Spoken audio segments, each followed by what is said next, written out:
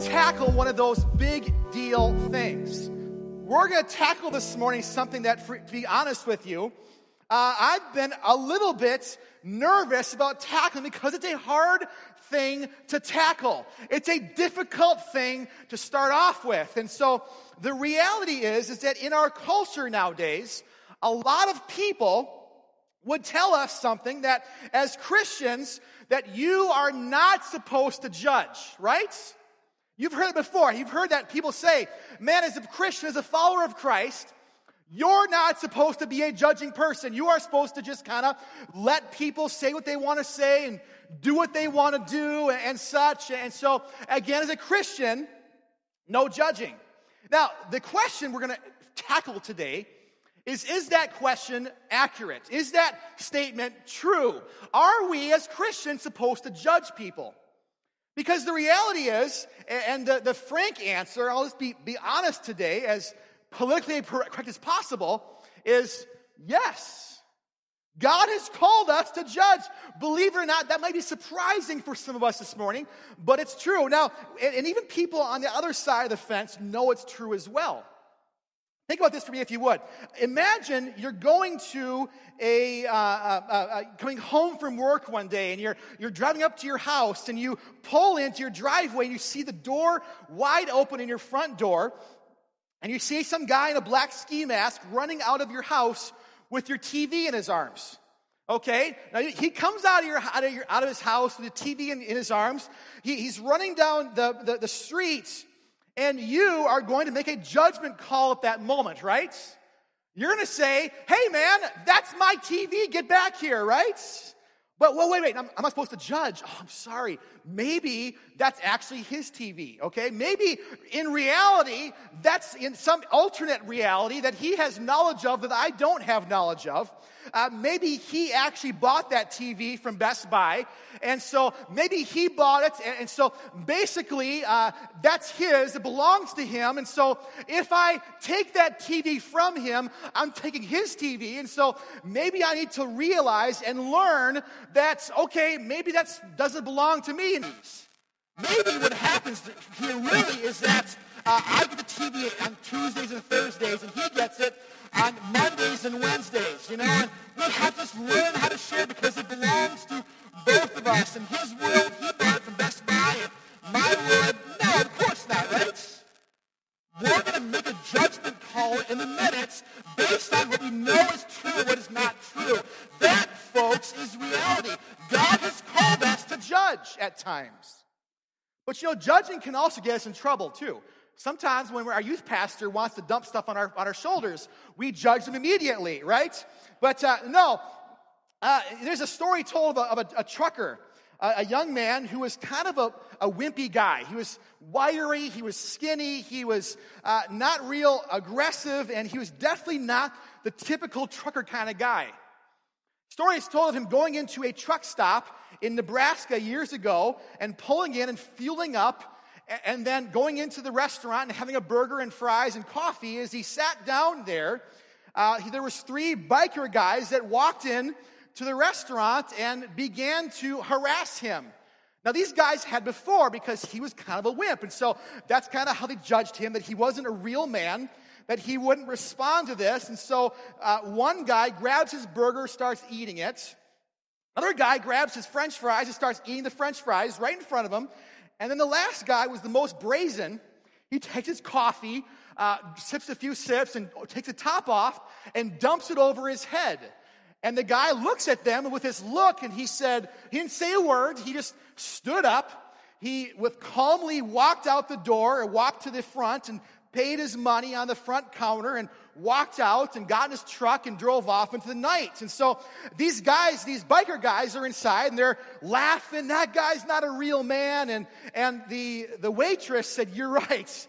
He's not a real man. He's also not much of a driver.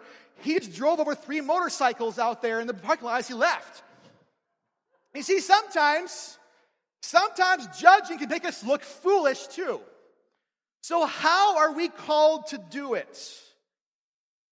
Now, a couple weeks ago, I was watching a news clip on the internet, and it was a well-known politician in America who was talking about the Planned Parenthood situation and debate.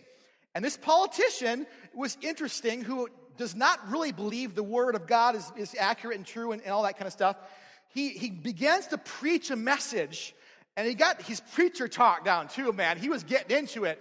He brings out a scripture and starts preaching on his scripture, and he actually said, I'm going to teach Christians from the Bible how they are to react in situations like Planned Parenthood. He begins to preach this message, and can anybody guess what the scripture was? Anybody?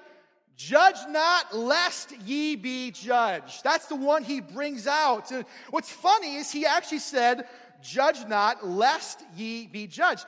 Doesn't he know we have the NIV? I mean, seriously. And so he says these words, and it's fascinating. A lot of times people outside the church and outside Christianity would say, this is the reason. Your own Bible tells you not to judge. Your own Bible tells you you're wrong when you judge people, so stop doing it. We hear that a lot in the world. And you see, the reality is that whether religion, behavior, sexuality, or whatever it might be, there's a growing sentiment in America that tolerance is good because what's real and true is what's real and true for me. My experience of right and wrong, my experience of truth, how I experience this, that's what's true. There's a growing sentiment of that, and that's tolerance in our nation. And the truth is that people view tolerance like that as righteousness. They say, you are righteous, you are right if you view the world like that. If you say what's right for you is what's right for you, what's right for me is what's right for me, so we're not going to talk about right and wrong. If that's how you see your life, then you are righteous. Of course, we know in the Christian world, that's quite the opposite of what righteousness really is, don't we? If there is a standard, there is truth, if there is righteousness, and it's pretty close, it's pretty honest, and it's pretty true, and this is why non-believing people love Matthew 7:1.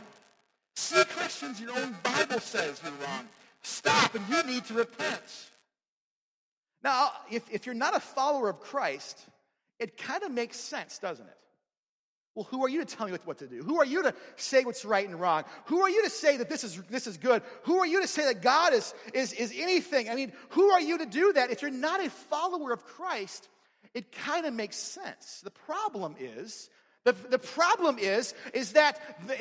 we are people who are sinful, of a sinful nature. That's what a person who believes that way can't possibly overcome. That we have a sinful nature. Sin causes you and I not to play fair. Take tolerance to its logical end, and what happens is you have what's best for me is the ultimate good in life, and so I am going to do whatever it takes to get that to happen. If that means I have to run you over in the process, then so be it, because what's right is what's right for me. And that, folks, is a dangerous, dangerous view on right and wrong that's happening in our world nowadays. Anyone says that's not tolerance, who says that's not what tolerance is, let's be honest, has a logic problem, don't they? The question comes back to our original question, should Christians judge?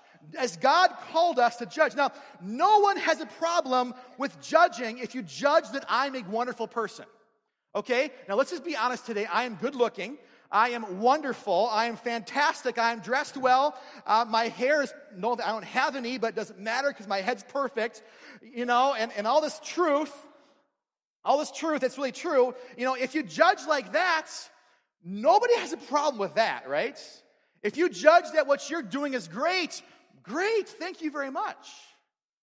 The problem comes, we start to judge people, and it goes against what they want to do in their hearts. The problem is that person has not been changed by the power of Jesus Christ. They will live their lives for me and me alone. That is a problem that needs to be addressed. People might say, you don't have a right to tell me what's right and wrong, because what's right for you is blah, blah, blah. You know what I'm talking about. So should we be judging people? Well, again, the Bible, of course, calls Christians to judge. Here's a few examples. And I could go through hundreds, literally, of examples. I had to pull out some, but it was hard because there's so many. And so here's a couple here. Luke chapter 17, verse 3. Pay attention to yourselves. If your brother sins, rebuke him. If he repents, forgive him. Now, you can't do that without a level of judging, right? Ephesians 5, verse 11, it says, take no part in the unfruitful works of darkness, but instead expose them. Again, you can't expose unfruitful works of darkness until you judge that they are unfruitful. But perhaps the greatest one is John 7:24, where it says, do not judge by appearances, but judge with righteous judgments. We got to pause there for a minute. Because I remember years ago, I was talking with a friend of mine who I went to high school with, who is a pronounced atheist. And he has a history in the church and such, and I won't get into that, but him and I had an argument about, is the Bible accurate and true, and does the Bible have perceived or imperceived or whatever else, does the Bible have contradictions in it? And this was one spot where he said the Bible contradicts itself. Because he said, well, one spot, Jesus says, judge. Another spot, Jesus says, don't judge in Matthew 7:1. So he said, well, the Bible is not accurate because it has got contradictions. And again, at first glance, it could feel like that's the case. But I've learned a few things, something in my life, that when there is a perceived contradiction in the Bible, to buckle up, to buckle in, and listen up, because there is a nugget of truth that is valuable and important to understand from that spot. So first of all, we have to establish something, that God is the authority on judging. Scripture makes it very clear that God is a just and righteous and holy judge. Scripture is clear that he alone has the authority to determine right and wrong motives and behaviors. The Old Testament talks about how God is a right and just judge. Psalm chapter 9, verse 8, he shall judge the world in righteousness, and he shall administer judgments for people in uprightness. Psalm 56, let the heavens declare the righteousness, declare his righteousness, for God himself is judge, Selah, which means, of course, to pause and think. And then the last one, Isaiah 33:22, for the Lord is our judge, the Lord is our lawgiver, the Lord is our king, he will save us. The Old Testament is full of passages just like that one. And then the New Testament kind of continues here, because in the New Testament, God gave the authority that he had to judge to Jesus. John 5:22 says, for the Father judges no one, but has committed all judgment to the Son. That is good news for you and for me. Because it's through his blood, through his act on the cross, it is through his action. There's, again, nothing we can do that make us good enough for him. It is his blood, it is his life, it is his body broken and given for us that gives us hope to live a life that he's called us to live. And that is good news. He is given the righteous ability to judge, and the Bible says he sits at the right hand of the Father, and he advocates for us at God's hand and God's right hand, and says this person is not perfect, but they've come to Jesus, said, come to me, I've forgiven them, they are clean, they are washed clean, they are made whole. Who thinks that's good news this morning? That is good news. It could be no better news. And see, in a world filled with people who believe in moral relativism, that you can achieve anything good without Jesus and the cross, this will be a day filled with fear. And I'll be honest, on the authority of the Bible, that's what I have to tell you. If I didn't tell you that, I would be in error as a pastor. That is what is the reality and the truth. But if you think and you live and you operate like you can do anything, that you can have any wonderful thing outside of the blood of Jesus Christ, outside of his forgiveness, you can just try to have a better marriage, or try to have a better life, Without Christ, you will fail. And there is a sentiment in the church nowadays that tells us, man, if you just try a little harder, just do a little better, and you try to do this better and try to act this better, that God will forgive you and will like you. And that's not true. It's Jesus Christ, him crucified, his blood, his body broken for us. There is nothing else but him. The judge of the universe has made a judgment about salvation. For Acts 4:12, nor is there salvation in any other name. For there is no other name under heaven given among men by which we must be saved. That's a narrow truth, isn't it? That's a very narrow idea. You say, well, that sounds narrow. How about this and how about that? Well, God is a just and righteous and holy judge. But truth is narrow. Just as narrow as my buddy who was taking my TV, my first story, there's a narrow truth on who the thief is there and who the thief is not, right? How do we get that truth and understand that's the case, but have such a hard time when it comes to the truth that matters more than anything else? How do we have such an easy way of understanding, well, there is right and wrong, but the right and wrong is only when I want to be right and wrong, but the right and wrong that is right and wrong that matters more than anything else can seem to be very, well, who knows what's right and wrong? Why do we do that? So we got to nail in here and understand. Again, I know I'm kind of talking to the choir here in some states here and such. And so the truth is narrow, and young people, especially young people in school, you will be bombarded by this idea that says, well, no one can know what's right and wrong. And you tell them, yes, they can. Pull out a yardstick and say, how long is this yardstick? Is it a foot or is it 10 feet? The truth is very narrow, isn't it? Of course, it comes back to the fact of how do you know the truth, and that's a whole other message and a whole other ballgame that we'll get into at some point. But the reality is that the Bible and the Word has been around much longer than any of us have been around. It is to the test of time. It is God's Word. It is God's voice and God's challenge to us of salvation. It's important. It's valuable. It's helped us find freedom. It's amazing. It's what God has given us, and it's the truth. So how do Christians fit in the call to judge righteously? That's where we're going to go the rest of this day today. And one thing that we're going to talk about is the very scripture that many people would say this is why you shouldn't judge. And we're going to focus today on Matthew chapter 7, verses 1 through 6. So if you would today, go there. Matthew 7, verses 1 through 6. We're going to start out there in Matthew 7, 1, judge not that you not be judged. Again, most people know that scripture by heart, don't they? Now, when you hear this scripture talked about, here's a thing to remember that will help you to know the direction you need to go with this, is that judge not is not the end of the story.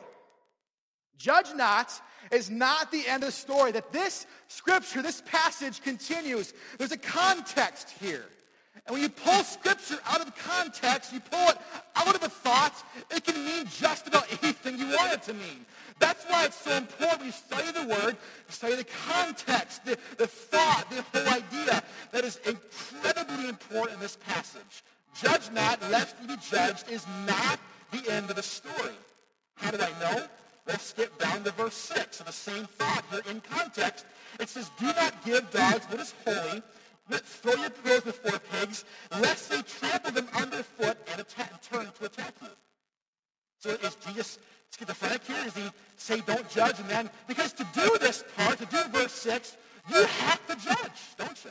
You have to determine, okay, who is dogs and who is pigs, and that seems kind of mean and seems kind of terrible, whatever. But he's proving a point here that says it is valuable and important as a believer to judge with righteous judgment.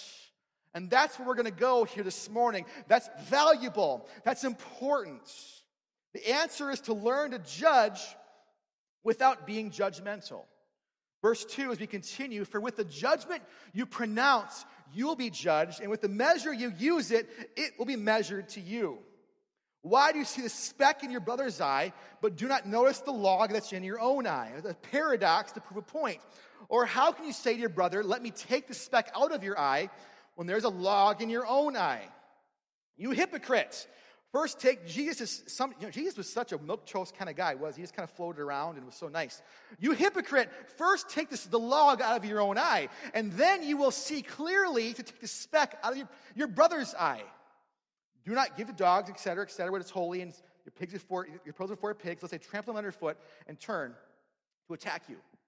Jesus here is giving us wisdom on how to judge, not judgmentally, but judge righteously. The first thing here, I pulled out 3 ideas here that help us with this. Number 1 is judge carefully. Judge carefully. See, so often I think that a lot of us, we dole out judgment like we dole out whatever else. We just kind of judge here, judge there, judge here. Jesus here is saying, when you judge, judge carefully. Several years ago, a book came out by a guy named Rob Bell.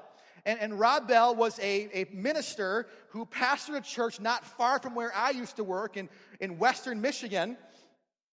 He's, I'm not going to talk about his whole viewpoint, but at one time he was considered a pretty normal preacher and teacher, and he kind of went outside of that, and kind of is a small word to say that, but he wrote a book several years ago that rocked the Christian world called Love Wins. And I read the book because it was such a big deal. A lot of people read the book. It was a huge deal. And Rob Bell, who's left his church now, and he is the advisor spiritually to Oprah. I should tell you a little about Rob Bell, and he's kind of moved out to California and such, and he's kind of done his thing. But his whole idea in the book was that as God being a righteous judge and a holy judge, that someday, that when he comes back, that he is going to judge the world with grace, and that anybody and everybody is going to be okay and go to heaven. That there is no hell, that there's just no hell, there's no whatever else, that's how it's going to be. That was his whole premise. He took about 150 pages to kind of break that down, and the reality is that wasn't a new idea. That's called Christian universalism. It's a thought process that's been around for hundreds of years. Rob Bell, frankly, didn't do a very good job of really proving the point. But a lot of people have believed that for years, and a lot of people can be wrong, right? Rob Bell read that down and talked about that, and what happened here is I have a friend of mine who is a little liberal, and him and I had this very heated discussion on this book. And he would, if you were there with us, to be an understatement, because we had a knockdown, drag-out argument on this book one time. And he said, well, is it true? And I said, no, it's not true. He goes through his thoughts, and I had my thoughts, but then my friend said something that struck me. And again, it's not true. There's a heaven, there's a hell, absolutely. But he said that struck me that was really, really, I've thought about a long time. He said, do you agree? I said, no. He said, well, I hope it's true. And I paused and I thought, man, well, it's not and such. And I went down on the reasons why it's not true and such. And again, it's not true. But it got me thinking. As a Christian believer, as a man who believes in faith and believes in Jesus and believes in walking like he's called me to, sometimes I get so caught up in pronouncing judgment on those that disagree with me that I felt like it's possible that there's a little part of me that says, I'm kind of glad there's a hell. Because I've tried so long to look righteous and act righteous and do right things, and it's almost like we're the bratty kid in the playground, right? You know, the kid it's that kid that's just, when you mess up, when somebody messes up, they're the first one, the teacher. Teacher, guess what so-and-so did? Guess what they did? I would never do that, teacher. I would never be like that. That's not me. And they're the first ones there, and sometimes, church, that's what we're like. And there's a little bit of us, but to be honest, today that says, I'm kind of glad there's a hell because I'm trying and I'm working and I'm putting forth effort to look like a good person, and they disagree with me, and they're going to go there if they're not right. The reality, church, is this. It is an absolute tragedy that there's a hell. It's a tragedy that people will go to hell someday. It is a tragedy that people someday will find themselves there. It is a tragedy of utmost epic proportions, that someday people are going to go there. And I'll be honest with you, there's a part of me that's just a little too lackadaisical about that. And you know why? You know why I think that's how it is for me? There's a part of me that's my walk with Christ and my religion and all that kind of stuff has to do not with judging righteously, but judging judgmentally. See, church, if we're not heartbroken over that idea, if we're not heartbroken over the fact that someday people will go to hell, if that doesn't break our hearts, then we have to do some soul searching. We have to look at ourselves in the mirror and say, maybe I'm part of the problem here. If we're not heartbroken over lost people going to hell and willing to do just about anything to help them out of that, we are in danger of judging judgmentally.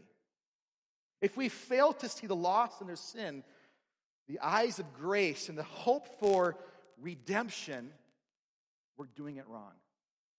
See, throughout history, God's plan, God's work, God's place, even God's anger and God's frustration, God's retribution against sin has always ended in one place: redemption. So when God calls us to judge righteously, He's calling us to judge redemptively. And sometimes, I don't know about you, maybe you're better than me, but sometimes I think that I lean a little more on the side of retribution than I do the side of redemption. So it's no wonder why so often I find myself being judgmental and not judging righteously, because I'm doing it wrong. And I think a lot of us probably walk in the same place. There's two things that keep us judging judgmental. Number one is self-righteousness. I'm a pretty great person. I don't drink, I don't smoke, I don't know the girls that do, I'm a great person, and so, I'm pretty bad, sure, but not that bad, and so we have a tendency to look down our nose and say, well, look at me, I'm okay, and none of us, we're smarter than this. We'd never say, well, come on, I'm not perfect, but we all admit that. There's a part of us sometimes that says, but I'm not that bad. See, if the sin of people doesn't bring us to our knees, say, God, I'm heartbroken over sin and heartbroken over people that don't know Jesus Christ and don't know the joy and the forgiveness that I have. We are in danger of being self-righteous, in danger of judging judgmentally. Here's a few truths I want to share with you today. Truth: your sin stinks as bad as the worst sinner. Truth: you have not arrived, you are a work in progress. There's $1 million word for this in the Bible. It's called sanctification. It's a good long word. What it simply means is it means that you are being made holy. That is not by your grace, not by your efforts, but it is by a marriage of your obedience to God and His grace for you that has made you able to walk in His holiness. It doesn't come from anything else but that. The marriage of His grace and the marriage of your obedience to Him.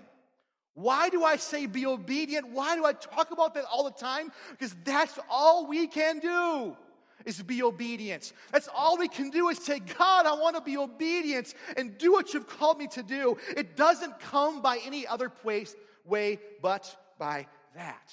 There's a term we use for this here at Bridgeview, and it's called embrace the journey. There are people in this room who are in all different parts of the journey.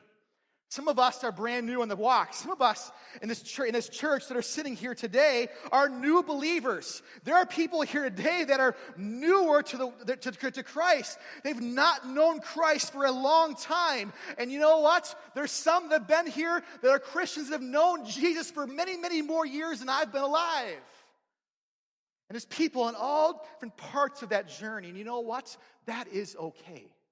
We embrace the journey. We embrace that we're not perfect, that we've not arrived yet, that we're not there yet. It is by God's grace and not your effort that you have found the truth that brings life. And I'll be honest with you, church, I had thought that I had believed that for much of my life until years back when God convicted me and said, Steve, you don't. You say it, but you don't believe it. And that's a problem for a lot of us believers. We say it in one hand, God, I believe in your grace and mercy. If I look at my life and how I live and my words and how I say, they don't always add up. When it comes to judgment, it's critical that those two things add up. Number two today, number one again is self-righteousness. Number two is hypocrisy. What you say and who you are doesn't match up. You know, we're, as Christians, really good trying to look really good, aren't we?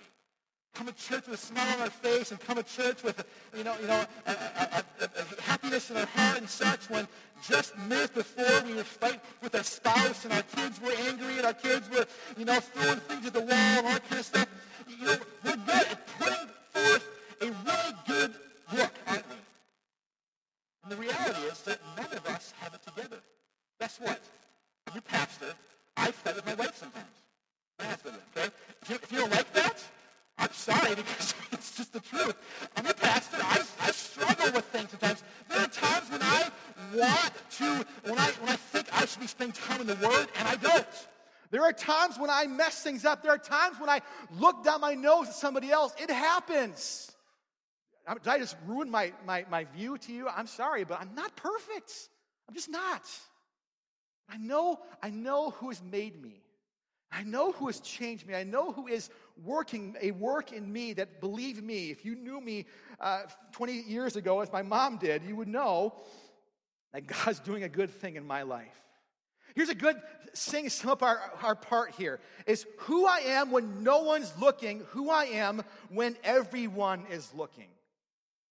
The answer to that will be life-giving to those of us around us and to ourselves as well. It's who I am when no one's looking, the same person as who I am when everyone is looking. See, verse 2 is challenging in regards to judgment. With the measure of judgment you use, it will be measured to you. Again, it doesn't say you don't judge. It says how you judge, we measure to you. Now, here's how we can kind of take this to its end right here. If I judge, and I measure out heaping helpings of condemnation and guilt, and that's where it ends, this gives me a pretty good idea of how I'll be judged in the end. I don't know about you, but I would rather be judged with heaping measures of grace and mercy. See, grace and mercy does not mean gloss over it. For some reason, we have the idea that says, well, if I have grace and mercy, it's just all forgiven and forget about it, and we're all happy, and we're going to go and have a potluck dinner. No, grace and mercy does not mean it's glossed over. We're going to get to that in the third point today. But I want to be judged by measures of grace and mercy. Number 2 point is, remember, you too can be wrong. Believe it or not, I'm a firstborn, and I don't like to admit that I'm wrong very much, but guess what? Once I was.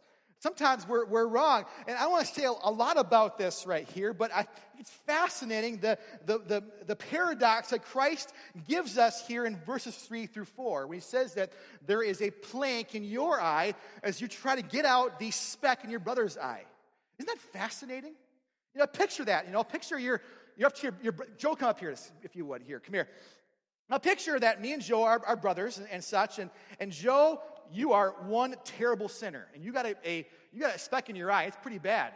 And so I'm going to try to help you, but bam, I keep hitting you with my giant wooden log that's in my eye and I can't get it out because bam, move your head like that. Bam, I keep hitting you. See, that's the paradox that Christ gives us. Now, here's the important thing. Jesus doesn't say that it is not important for us to remove the speck. Wow, you trust me. That's pretty good. It's not important for us to remove that speck. He doesn't say that.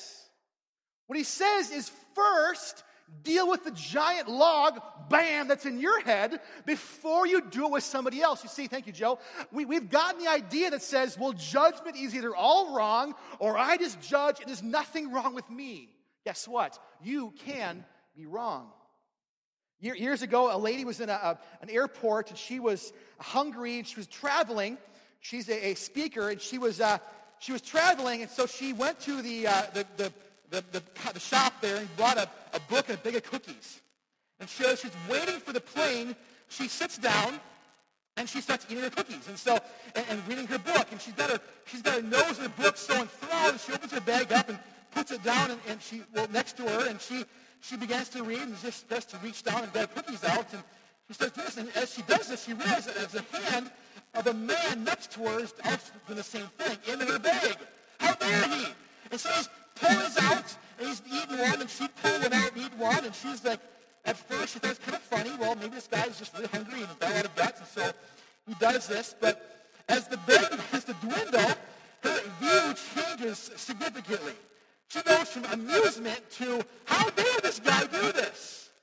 And then it comes down to the last cookie, and she feels for it. It's there. She knows it's there. She says, I wonder what he's going to do. And so she just kind of lets it sit there, and sure enough, the guy reaches into her bag and pulls it out, cracks it in two, and hands her one. Not making it up. It's the truth. This is a true story. Hands her one. She was incensed. She couldn't believe it. She gets on the plane, was so angry. I can't believe that. I was hungry and blah, blah, blah. Gets on the plane, sits down, gets in her seat, opens up her purse, and what does she find in her purse? A full, open bag of cookies. What she didn't realize is that where she put it down and it slid into her purse.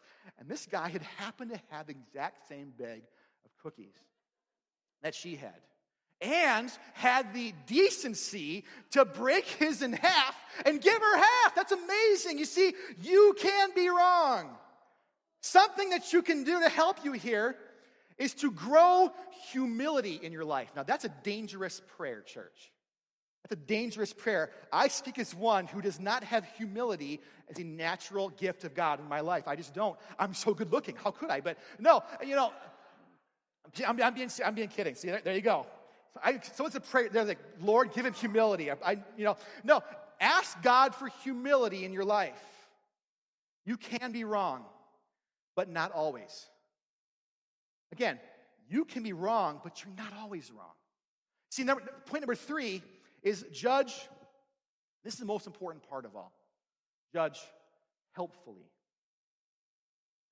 You have been called to judge, church. You've been called to do it in a righteous way, in a holy way. Judge helpfully.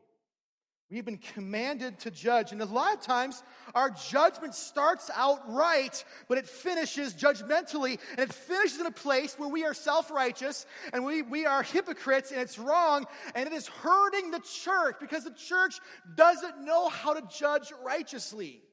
Jesus here gave us some understanding in this. He said, hey, before you judge, pull a speck out of your brother's eye, pull the giant log out of yours, be honest with yourself, be honest with some things, but sometimes you need to help your brother pull a speck out of his eyes. See, in other words, if helping another person find freedom and actually taking steps to help them isn't your end game, you have no right to judge. If the end game of your judgment isn't saying, I want to help this person, I want to be a blessing, I want to judge as Jesus would, as Jesus did and continues to judge redemptively and not judge retributively. That's a big long word. If my end game is not that, then you're doing it wrong. And my desire and my call, but not just mine, because I know, who cares what I say, that for your sake in the church, step away from judging. You're hurting us. Judging like that is clearly sin, and on the day of judgment, you will be left wanting to what the Word says. If you walk in judgment without, as Jesus says here, with a heart to help somebody else, you are doing it wrong. Judging righteously, not judgmentally, is judging with a heart similar to God's. Judging redemptively. And the reality is, as verse 6 says, that they don't have a sense to be helped. That's the beauty of verse 6. Move on. Verse 6 says, don't cast your pearl before swine. Some of you got to realize that what God has given you, the knowledge and the understanding of following Jesus, what he's given you is pearls. It's a thing of incredible value. If the person who you are trying to help does not want to be helped, then move on. Proverbs 12:1 says, whoever loves discipline loves knowledge. Whoever hates correction is, as it says, stupid. Okay, so if you're a person here and you say, you cannot tell me anything, pastor, or anybody else. If that's you, the Bible says, well, frankly, it says you're stupid. Why? Because having a heart, having a desire to learn and to grow and discover things that we are wrong on is valuable and is important. It's a sign of humility, and it is a way to find life and find freedom in Christ. But for those of us that are judging, and we judge someone who is in sin and is wrong, if they're not willing to be helped, as the Bible says, you shake the dust off your feet and you move on. For many of us, we have to repent of either sin or repent of judging judgmentally. The other day I was in Walmart, and if you want a temptation to judge, go to Walmart at about 10 o'clock at night, and you'll have all the chances you want. Be judgmental. And I walked into Walmart the other night to get some stuff for my family, and I found myself, which is so funny because I had heard this message and God had dealt with me on some things in my own life, and I walked into Walmart and I saw somebody. I didn't know them, but I'll be honest with you, I was instantly convicted because I judged this person. I walked into Walmart and I was looking pretty, normal. I had my sweats on and all that kind of stuff, but this person didn't. I'm not going to get into details of this person, but I instantly judged this person. I instantly sized them up and said, well, this person is this, and this. And I judged them, and I was that.